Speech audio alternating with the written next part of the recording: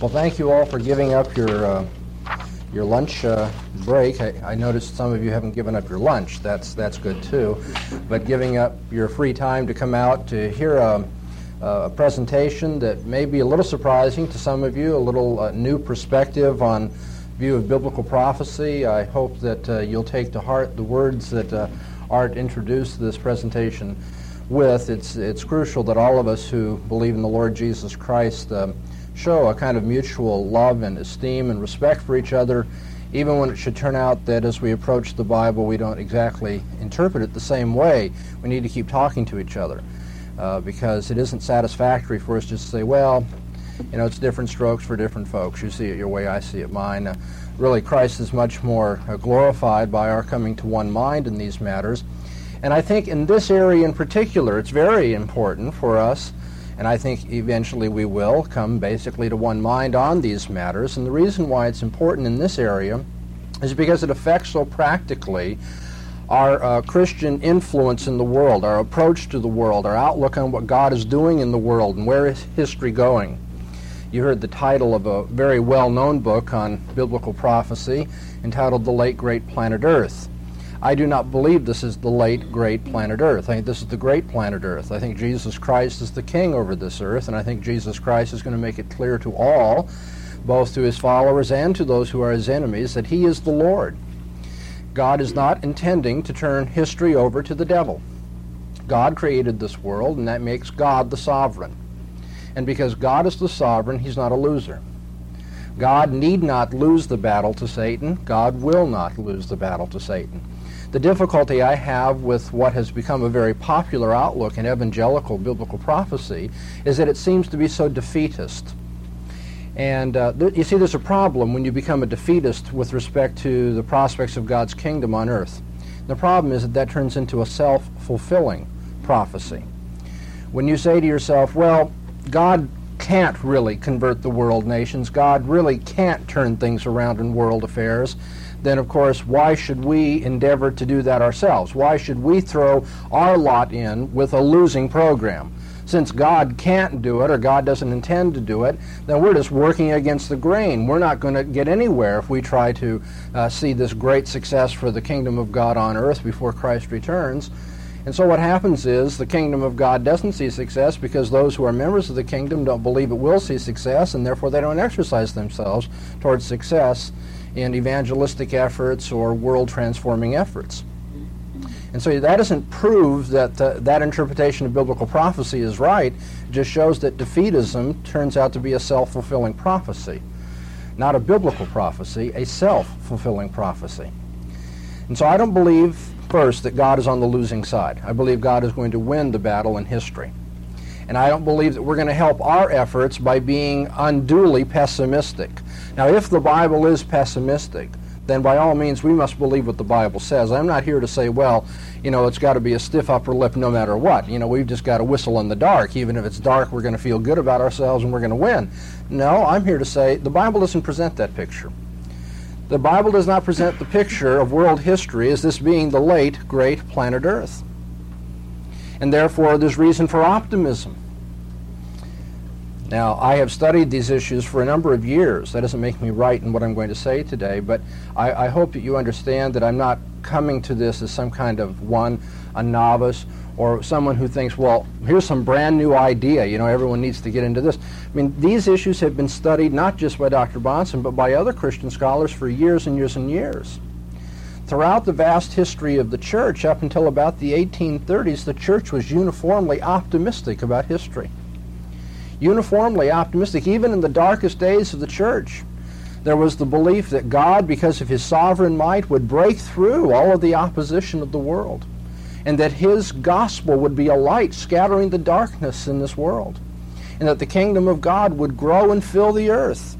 I say uniformly, you'll see this throughout church history, but about 1830, a perspective comes in which, as Art has told you already, would be called pre-tribulation rapturism, holding to a premillennial view of Christ's return. A perspective came into the church which progressively eroded the church's confidence about the history of the world and the kingdom of God on earth. So that by the time we get to the 20th century, it becomes a pretty predominant view, especially as popularized in the Scofield Reference Bible. You know, that's a very powerful tool for propagandizing. When you take your point of view, your interpretation of the Bible, and publish it on the same page with the inspired Word of God itself, and then sell that to people as the Bible, you see, the tendency is for people to read the interpretation and say, well, that must be what it means, and take it with the same authority, with the same implicit faith as they're supposed to take the Word of God. So I want to encourage you today, one, continue taking the Word of God with implicit faith. If God says it, that settles it.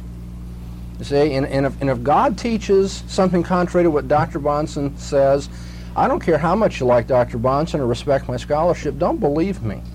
Believe the Bible.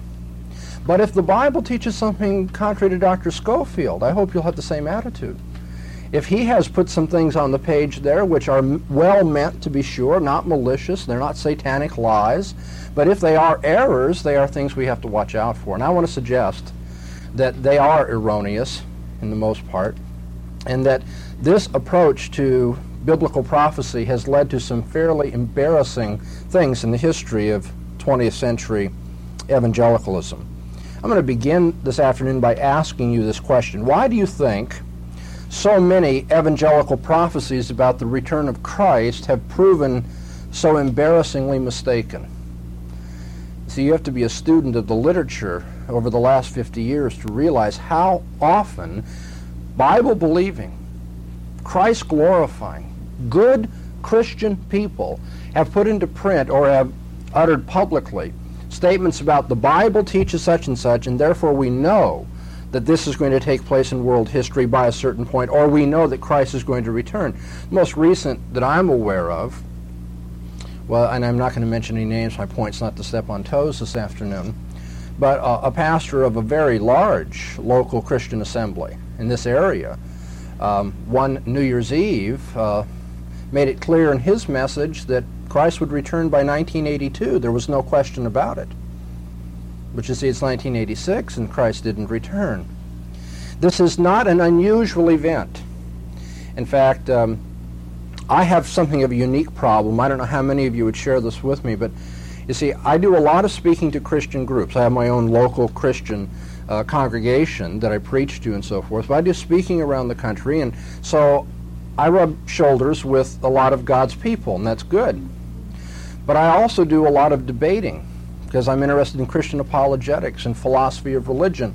My PhD is in philosophy from USC, and I have the opportunity to cross out over into the other circle quite often, you know, to be God's representative to the nations, as it were, and often to very educated people. Now, they may not be as smart as they think they are, but they certainly are well-read people, and they are clear-thinking people. And quite often when I'm in those circles, this sort of thing about Bible-believing Christians saying Christ is going to return at such and such a point, the following was going to take place in the geopolitical, fortunes of Israel, the temple is going to be rebuilt, whatever it may be, those sorts of statements have proven to be very embarrassing to me. Perhaps they have been to you as well. You might have neighbors, you might have relatives or friends who consider the claims of Christ, but then they read in the newspaper some of these things and they say, well, I don't know, maybe these people really are fanatic. Maybe there's something a little loony about all this. And it becomes embarrassing. And so I'm asking, why is it that this has happened so often? Why is the popular approach to biblical prophecy so often wrong about historical events? And I'm going to offer 3 answers to that, and then I'm going to suggest that maybe a new approach might take us away from that difficulty and give us a lot more optimistic outlook. First of all, I think that these evangelical prophecies about the return of Christ have proven mistaken because of historical short-sightedness. By historical short-sightedness, I mean a failure to have an understanding of the course of history, and especially the history of the church, to understand that nearly every age in the history of the church has been convinced that it was living in the most wicked of times. Even saying that, I have to say, my heart still thinks, but boy, I'll tell you, how could you match the wickedness of ours? I mean, I feel that way. I'm living through it. I see the world all around us and the difficulties of maintaining a Christian testimony in this world. But the problem is, when I read, and I do read a lot of church history and a lot of ancient authors and so forth, they say the same things I'm saying. I mean, the terminology may be different, but the concepts are the same. They think, you know, history has just wound down. I mean, finally the moral fabric is gone. God has no more use for this world. Christ must be returning immediately. I will not stake my reputation as a scholar on this, but I will say that if you will study the issue, I think you'll find virtually every age of the church has had its doomsayers. Those who have said, it's all over. God is done with this world. Christ must be returning very soon, very soon. And of course there have been those, even as in our own century, who have given dates for it, who have proven wrong. And so nearly every age in the history of the church has been convinced that it's living in the most wicked of times, and so Christ must be returning very soon. But those doomsayers have proven wrong over and over and over again. And in the 20th century, I think it's high time that we learned a lesson from that. We should learn not to repeat the short-sighted error of doomsayers. For you see, Christ said that if we expect his immediate return, we are acting in a foolish way. If you've brought your Bibles this afternoon, you'll find Jesus saying that in Matthew 25, verses 1 to 13. We're going to be looking at a number of passages today, so perhaps you'll allow me just to summarize this one. It's the well-known story of the foolish and the wise virgins. There are 10 virgins. 5 of them are foolish, 5 of them are wise. These virgins, these are men, by the way. It's an unusual Semitic idiom. These are the attendants of the groom at a wedding. And in those days, you see, weddings were not given in such a way that you say you show up at 3 o'clock on Saturday afternoon at the church, and that's when the wedding is. It didn't happen that way. When everybody finally got everything ready, then the word went out, come to the wedding feast. Well, these 10 virgins are waiting for the groom to come and say, it's time to go. 5 of them said, we know he's coming immediately. And so they let their lamps burn, and they consume all their oil. The 5 wise ones say, no, we'll wait until he actually comes, then we'll trim our lamps, and then we'll be prepared. You remember that story? It's interesting. Jesus says, those who expect the bridegroom to show immediately are foolish. You are not to live that way. Jesus goes on to tell another story about a man who went away into a far country and turned over his household to one of the slaves of the house, became the steward of the house. The steward figured, well, my master's going to be gone a long time. He's not going to demand a reckoning from me for some time. And so he started to beat the other slaves and to live riotously and so forth. And Jesus said that was foolish too. In both of these parables, Jesus says your job is to be prepared. Obey and be prepared. That's all. Don't try to calculate how soon or how long. Just be prepared. So it works both ways, but if it works both ways, I want to encourage you to see those who are telling you, expect Christ next week, expect Christ within this year, within this decade. Those who are saying that are not speaking with the wisdom of Jesus Christ. They may be well-meaning, they may be our Christian brothers, and I'm not doubting any of that, but I certainly think it is unbiblical to proceed in that way. So the first problem we have with the popular approach to biblical prophecy in our century is its historical short-sightedness. God may have intentions for history that go far beyond our imagination. He obviously has had intentions for history that went beyond the imagination of doomsayers in previous periods of church history. Why couldn't it be true of ours too? Now, as a test of your historical short-sightedness or lack thereof, just let me propose something to you and see what kind of response you get emotionally to this. Because I know how I responded the first time I heard it, and it told me a lot more about me than it did about the Bible. Somebody once proposed to me that we are in the infant days of the Christian church. That is, God's just begun to work. Now, what's your first response? You say, no, wait a minute. We're just so accustomed to it. We just know that, well, maybe we can't say he's going to return by 1982 and embarrass ourselves that way, but certainly this is the end times, right? I mean, Israel's in the land, and all these things are taking place. I mean, this certainly is the end time. Well, but conceivably, God may intend for history to go another 10,000 years. It's conceivable. There's nothing in the Bible that forbids that as a possibility. By the way, there's nothing in the Bible that forbids that even if you're a premillennialist, I think. So just think about yourself. Do you have a short-sighted approach to history and what God intends to do?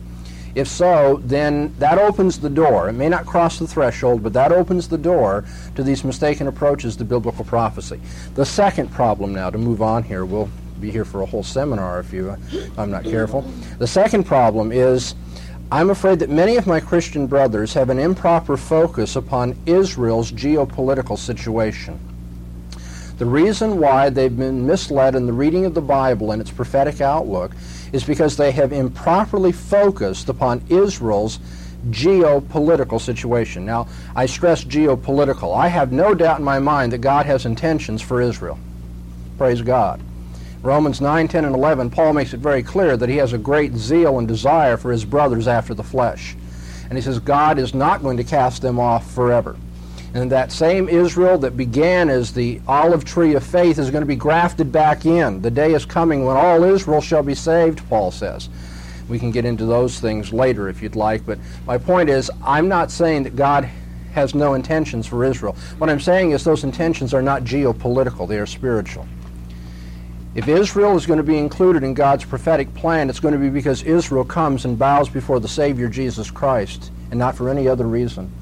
For there's no other way for a person to be acceptable in God's sight and to know success under God's hand but to honor God's Son.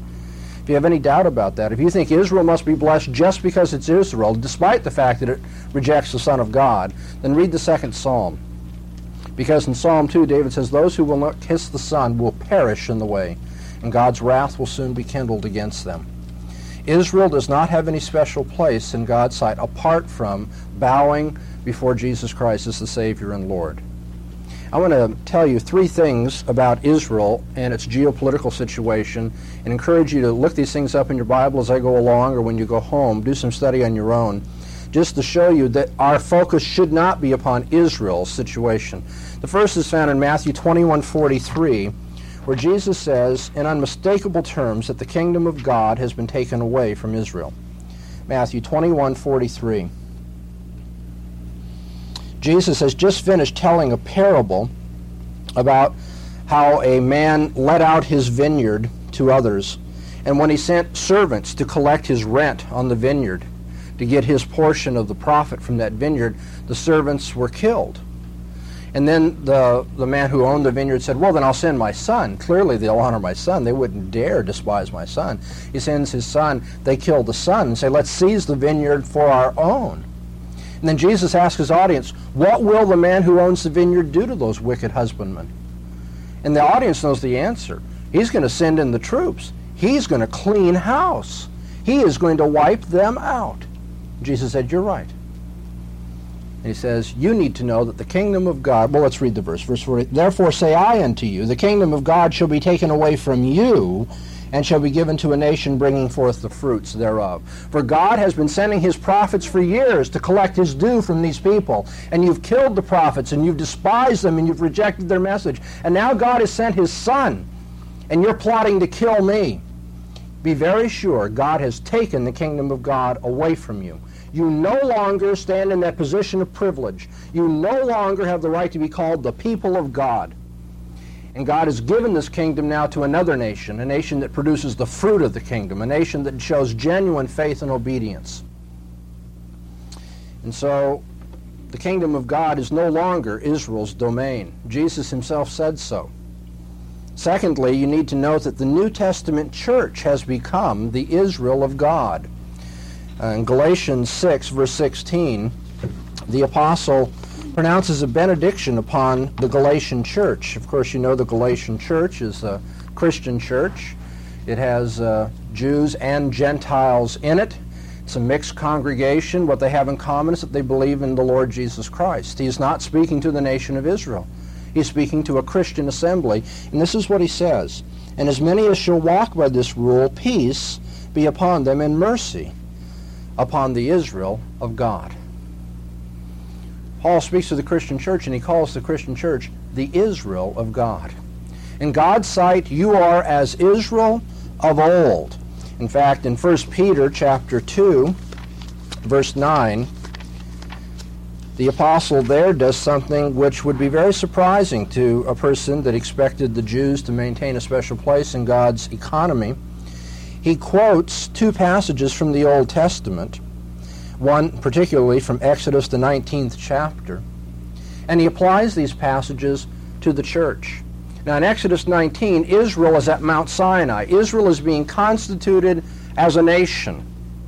And there at Mount Sinai, God said, "You are a royal priesthood, a holy nation." And now in 1 Peter 2, Peter, speaking to the Christian church, says, "But you are an elect race, a royal priesthood, a holy nation, a people for God's own possession, that ye may show forth the excellencies of him who called you out of darkness into his marvelous light." Peter says, what was once said of Israel is now said of you. You are the peculiar people of God. You are a holy nation. You are a royal priesthood. In Romans, the 2nd chapter, Paul says very clearly that a Jew is not one who is circumcised externally. Paul says, but a Jew is one who has a circumcised heart. And so in the eyes of God, it is no longer significant whether one is born in a literal sense to Abraham. What is significant is whether one follows in the steps of his father Abraham, the steps of faith. And so in Romans, the 4th chapter, Paul calls Abraham the father of the faithful.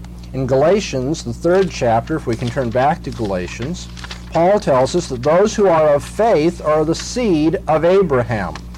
And look particularly at the very last verse of Galatians 3.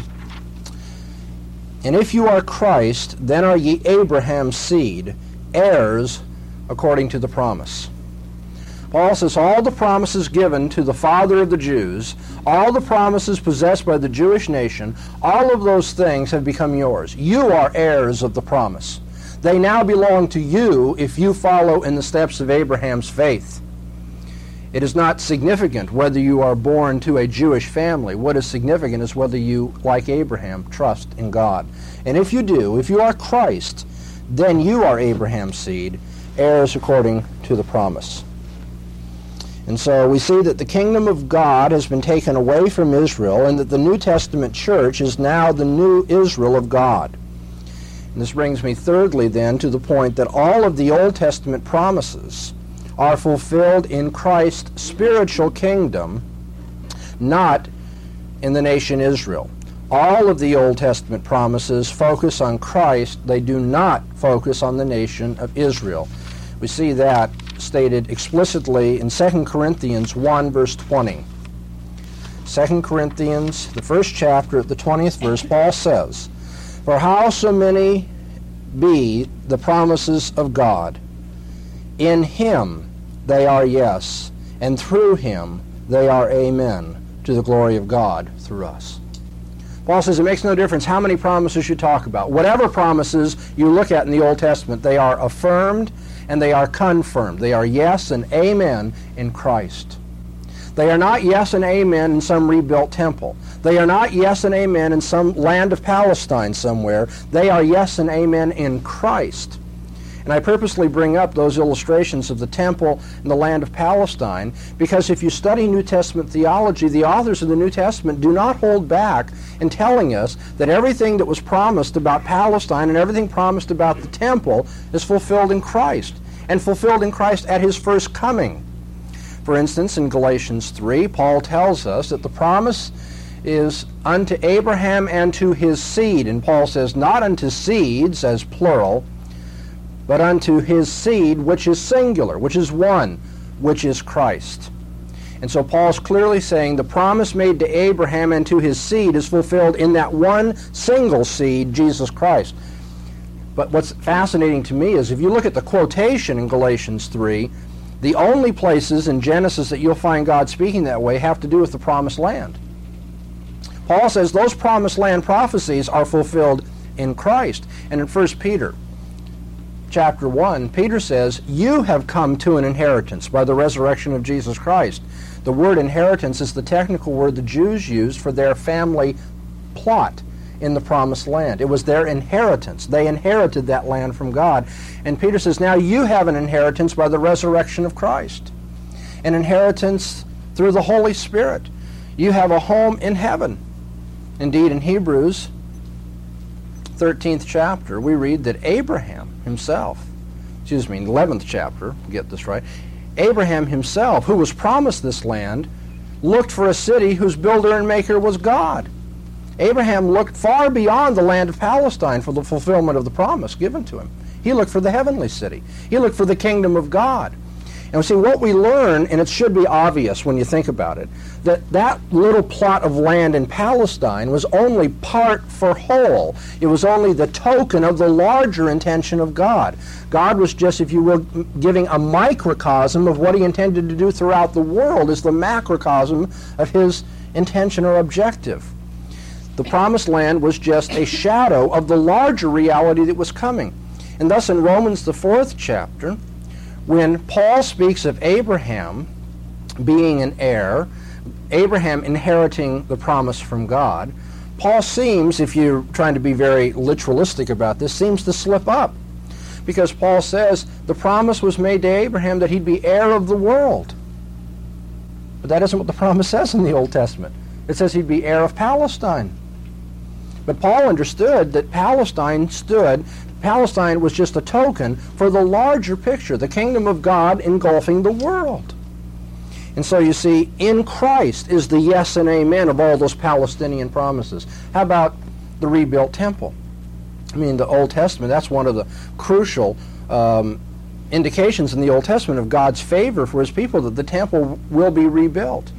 And yet, do we hear the words of Jesus? Isn't Jesus the best interpreter of the Bible? Is there anyone here who wants to say, I can interpret the Bible better than Jesus? Well, read John the 2nd chapter.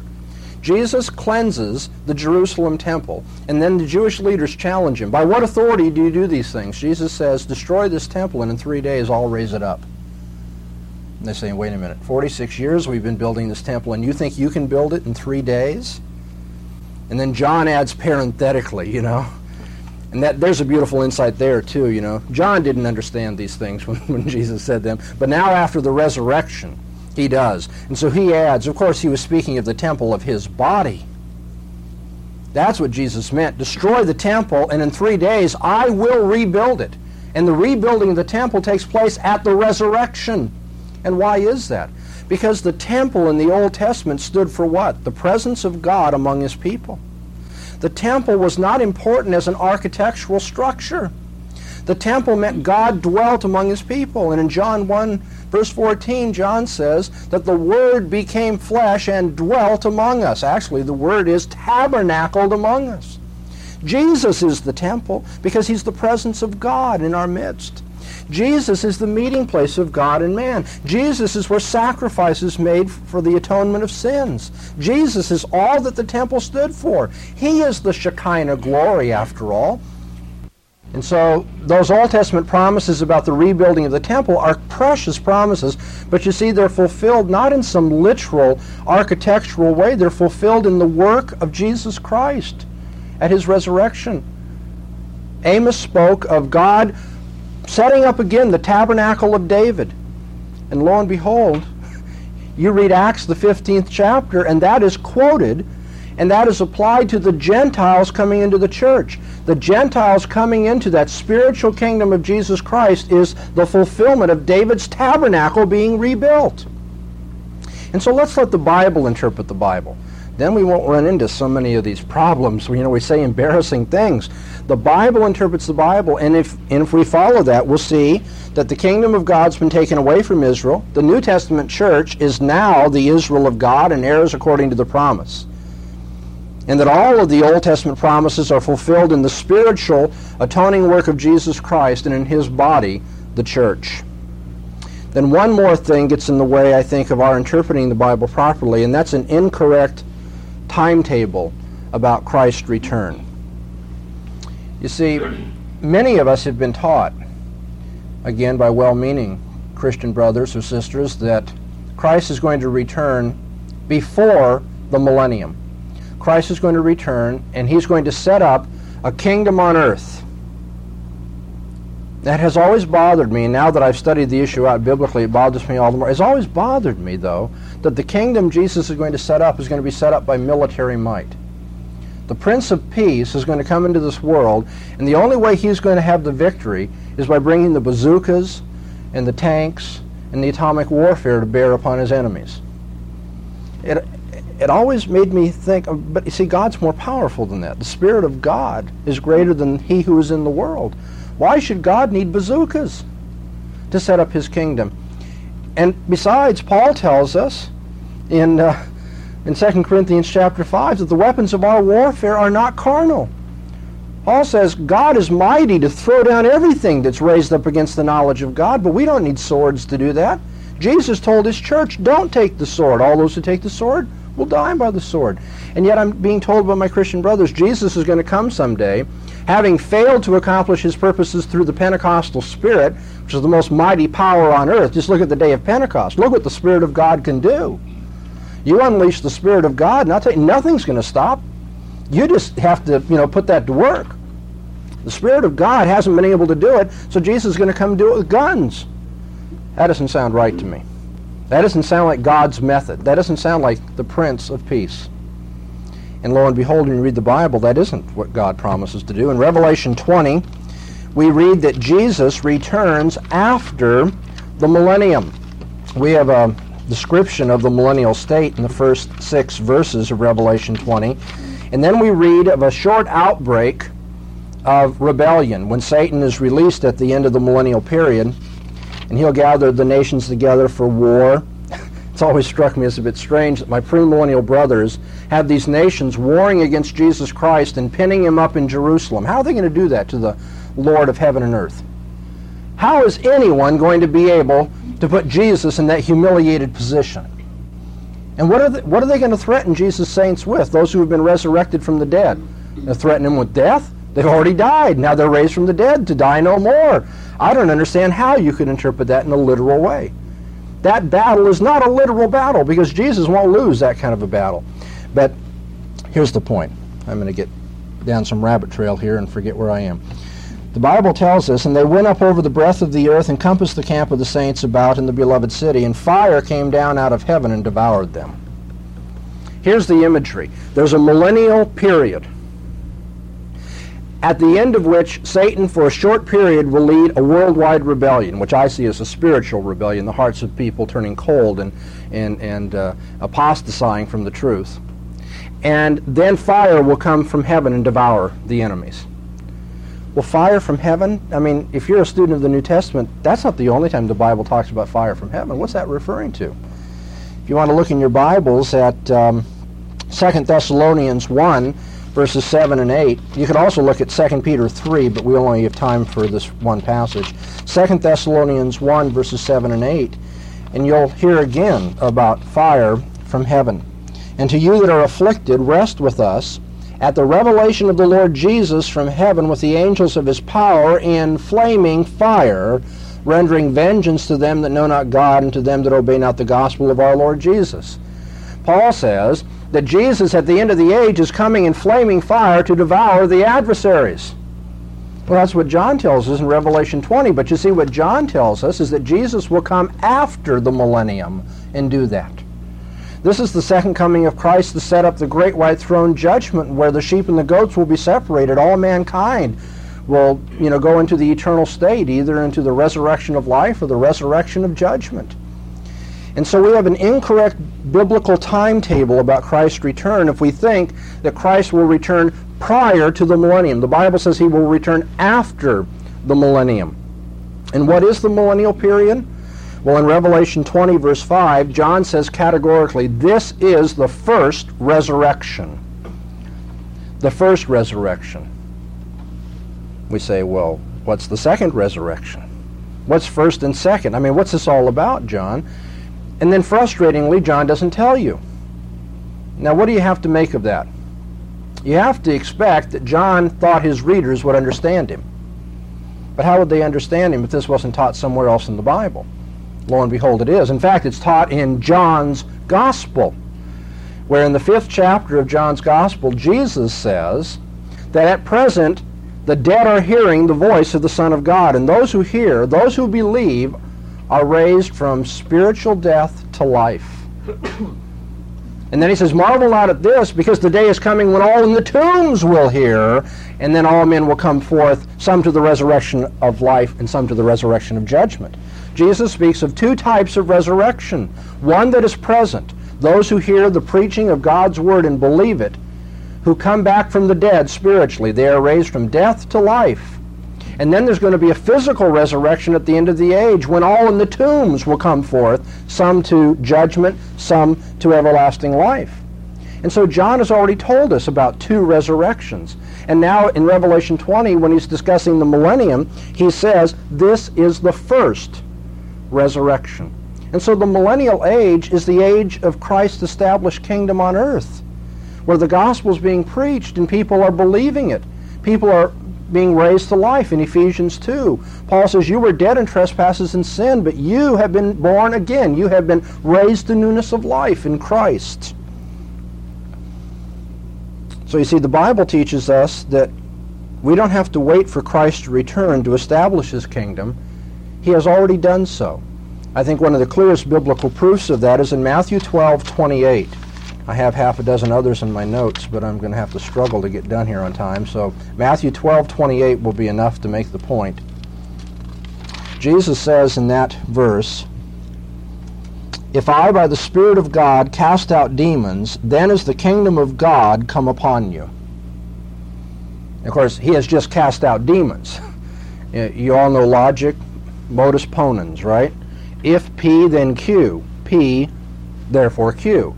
Jesus says, now if I am casting out demons by the finger of God, the kingdom of God is here. If P, then Q. But you see, what has he just done? He's just cast out demons.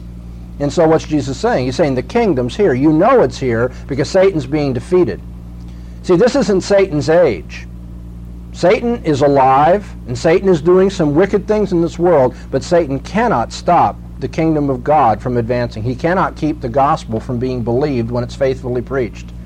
Revelation 20 says he's been put in chains that he'll deceive the nations no more.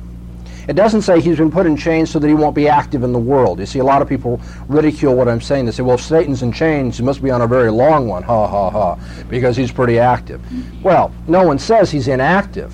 What we're saying is, though, that he cannot keep the gospel from being victorious because he can't deceive the nations any longer. Jesus said, if I'm casting out demons, you better know the kingdom of God's here. He doesn't say, it might be someday established with power. He says, I'm establishing it now. In fact, after his resurrection, when he gives the Great Commission to his church, he says, all power and authority in heaven and on earth is mine. Therefore, disciple the nations. Don't worry about Satan. He's defeated now. He's going to be out there persecuting you. He's going to give you a hard time. He's going to try to discourage you. He's going to make you read books that tell you history is lost. Don't believe it. I'm the resurrected Lord. I have the victory. Now go disciple the nations. And so the reason why so many evangelical prophecies have proven embarrassingly mistaken about the return of Jesus Christ, I think, is one, because of their historical short-sightedness. Two, because of their improper focus upon the geopolitical situation of Israel. And three, because of an incorrect timetable about the return of Jesus Christ. Well, if our brothers are mistaken there, do we have anything better to offer? Well, I don't, but I think the Bible does. If we look at the Bible, I think we have real reason to be optimistic about the future.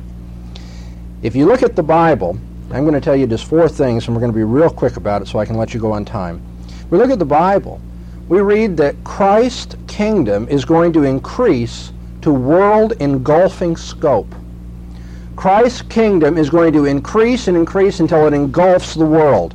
Now, how could I prove that? Well, one of your favorite passages at Christmas season, Isaiah the 9th chapter. Isaiah 9, verse 7. After we read that we're going to have a child born who is mighty God and Prince of Peace and so forth, Isaiah says, and of the increase of the government and peace there shall be no end upon the throne of David and upon his kingdom to establish it, to uphold it with justice and with righteousness from henceforth, even forever. The zeal of Jehovah of hosts will perform this. Of the increase of his government and kingdom there'll be no end. It's going to grow and grow and grow. And if you have any doubt about it, it says here, the zeal of Jehovah of hosts is going to perform it. I'm telling you, when God gets zealous to do something, don't get in the way. And in his zeal, God is going to make his son's kingdom grow till it engulfs the earth. In Psalm 2, we read that God has established his king upon his holy hill of Zion. And what does the Son of God say? What does he pray for? God says, ask of me, and I will give you the nations for your inheritance and the uttermost parts of the earth for your possession. God says, all you have to do is ask, and the world is yours. The Bible promises that the kingdom of God will grow and grow and grow. In Daniel, the 2nd chapter, Nebuchadnezzar had a dream about an idol that represented 4 world empires. And then he saw a stone cut without hands destroy that idol, and then the stone started to grow, and it became a mountain, and then the mountain filled the entire earth. Nebuchadnezzar wanted to know what that meant, and Daniel interpreted it. Daniel said there are 4 world empires, Nebuchadnezzar, and then God's going to send his kingdom, and it's going to destroy those world empires, and it's going to grow and fill the earth.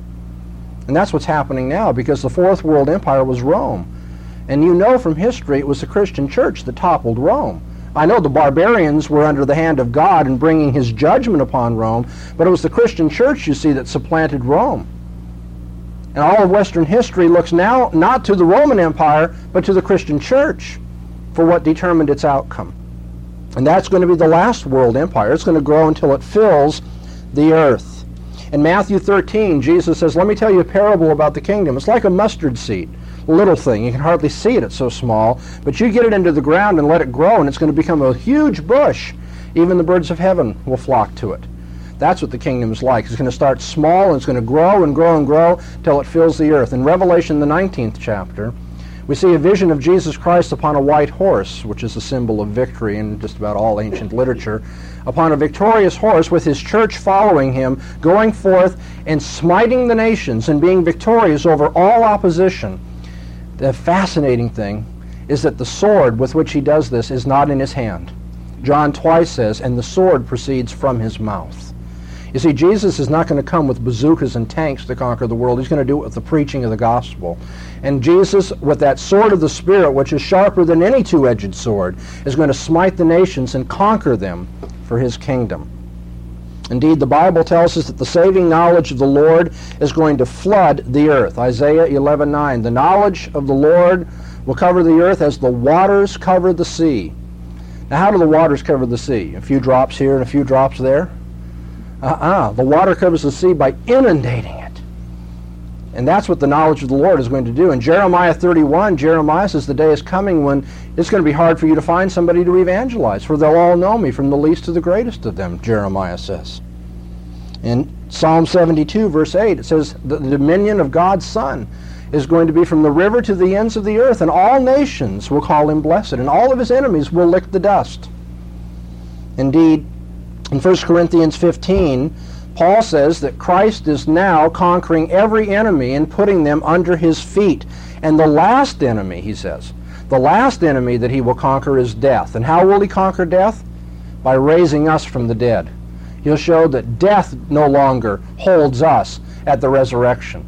And so, if you follow Paul's timetable, he says Jesus is subduing every enemy, and the last one is death. So by the time of the resurrection, Jesus will have conquered all of his enemies. He's going to put down all opposition.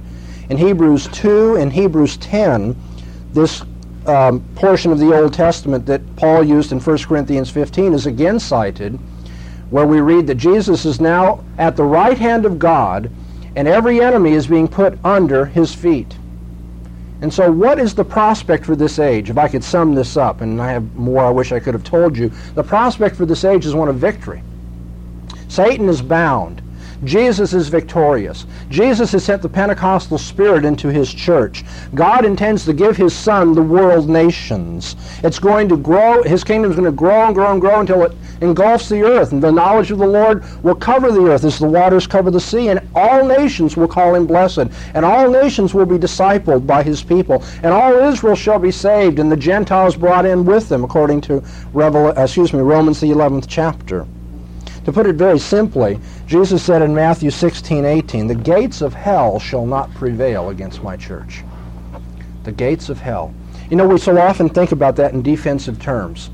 We think like the church is here in this little huddled remnant position, and the gates of hell will not get us. They will not prevail. But you see, gates are not used in that way, are they?